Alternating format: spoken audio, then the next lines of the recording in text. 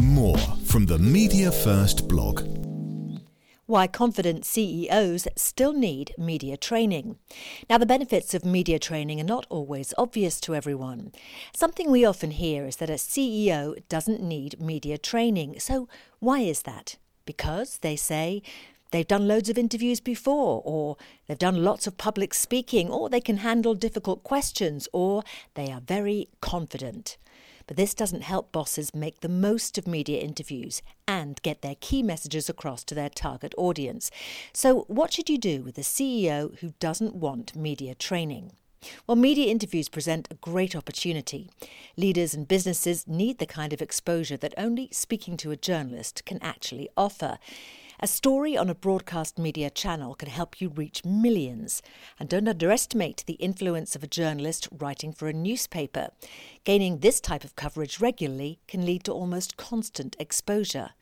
But the wrong sort of coverage can turn into a PR disaster. Let's take Mike Coupe, the Sainsbury's CEO, who was caught on camera singing "We're in the Money." This was while he was waiting for a TV interview to discuss the supermarket's plans to buy rival business Asda, which had boosted the company's value by £860 million.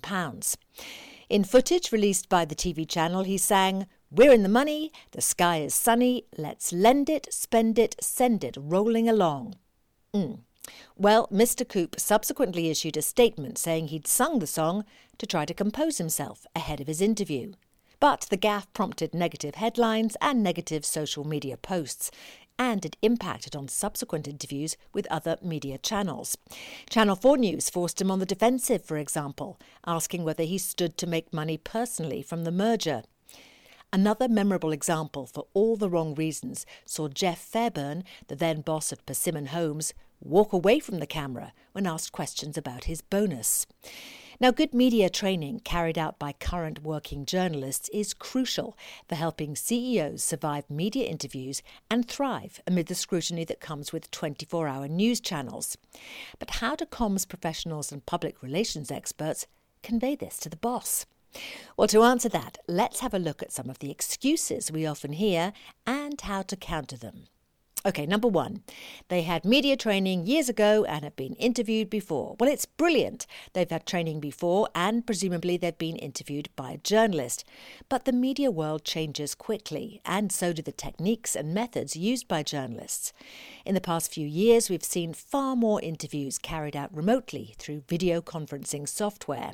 And anecdotally, there seems to be a rise in the numbers of journalists highlighting interviewees they believe are being evasive. Recent media training by current working journalists keeps CEOs up to speed with these changes. It updates their understanding and provides essential practice on controlling interviews and honing messages. Being a media spokesperson is like any other skill. The more you practice, the better prepared and more successful you'll be. OK, here's reason number two.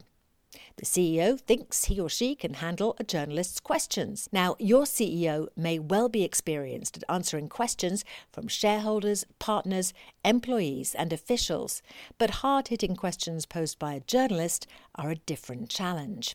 And if they simply answer the questions, they will not get the media interview outcome the company wants. Media training, featuring realistic mock interviews, helps prepare spokespeople for dealing with challenging questions, and it enables interviewees to take control of interviews and get their message across with confidence and clarity. OK, reason number three, they don't see the value in giving interviews. Well, not everyone sees the benefits of talking to the media. Some might feel social media allows them to deliver news without needing to go through journalists.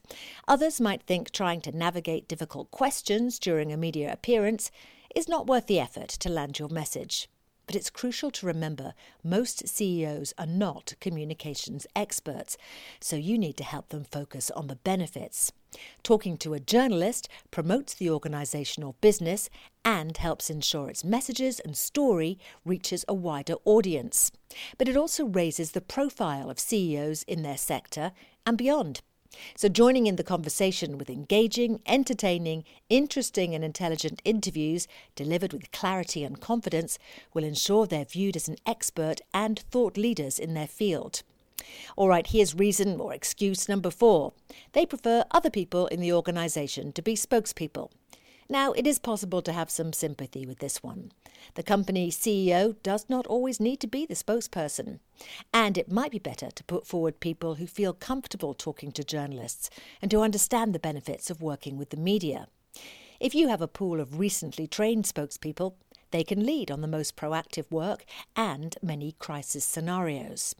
But there are some crises where the public expects the CEO to be visible, and that involves talking to the media and answering challenging questions. And how the CEO communicates during a crisis can have a huge impact on brand reputation. Reason number 5. They're not expecting any media interest in the business. OK, well, all organisations have stories to tell. That might not always be the stories that capture the attention of television channels and national radio stations, but they might be something regional and trade media would cover. Additionally, difficult situations and crises can strike organisations at any time. Even if your company has a small profile, an accident, IT failure, data loss or product recall, for example, could propel you to the centre of the media's attention. So if you don't speak to the media and provide regular news updates, gossip and speculation will fill the void, and that can take on a life of its own. And the organisation can quickly lose control of the narrative. Reason number 6, your CEO may not want to be embarrassed in front of the rest of the senior leadership team. Now, we get that. It's understandable that a CEO may fear a weakness being exposed in front of colleagues during media training. But media training's not about embarrassing people. It's about building confidence in answering tough questions, having the composure to manage different interview styles and unexpected twists. It's about getting your message across, understanding how media works, and knowing what to expect from media appearances. Our journalist tutors are respectful of group dynamics, and sessions include lots of one-to-one coaching and guidance. But we can also deliver one-to-one training if it would help remove this concern. If you still need to convince your CEO of the benefits of media training, it's worth highlighting some of the hidden advantages. Of course, training helps spokespeople prepare for media appearances, understand different interview styles, and how the various media channels differ. But it also develops transferable skills. The techniques used to handle a difficult question in a TV or radio interview also work in boardrooms and client meetings, when dealing with awkward questions from colleagues, and during presentations. Media training is also a great team-building exercise. It brings senior leaders and the media team together, away from the day-to-day distractions of the office, and creates an opportunity to focus on refining strategies and messages. It also helps develop ideas and talking points, brainstorming and identifying future risks, and it develops prepared responses to any vulnerabilities. It can ensure everyone's focused on the same priorities and identify those with stories that best explain your product or your process, service or campaign. Media training can also help CEOs develop empathy skills. It's become an increasingly critical leadership skill as people deal with more stress and more challenges. So media interviews are about communicating with people you care about. That may be existing customers, potential new ones, investors or policymakers, and they need to be aware that you care.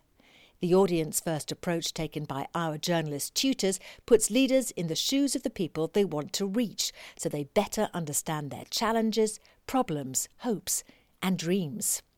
So, is your CEO ready for media training now? Read and hear more from our blog at mediafirst.co.uk. Media First, specialists in communication training.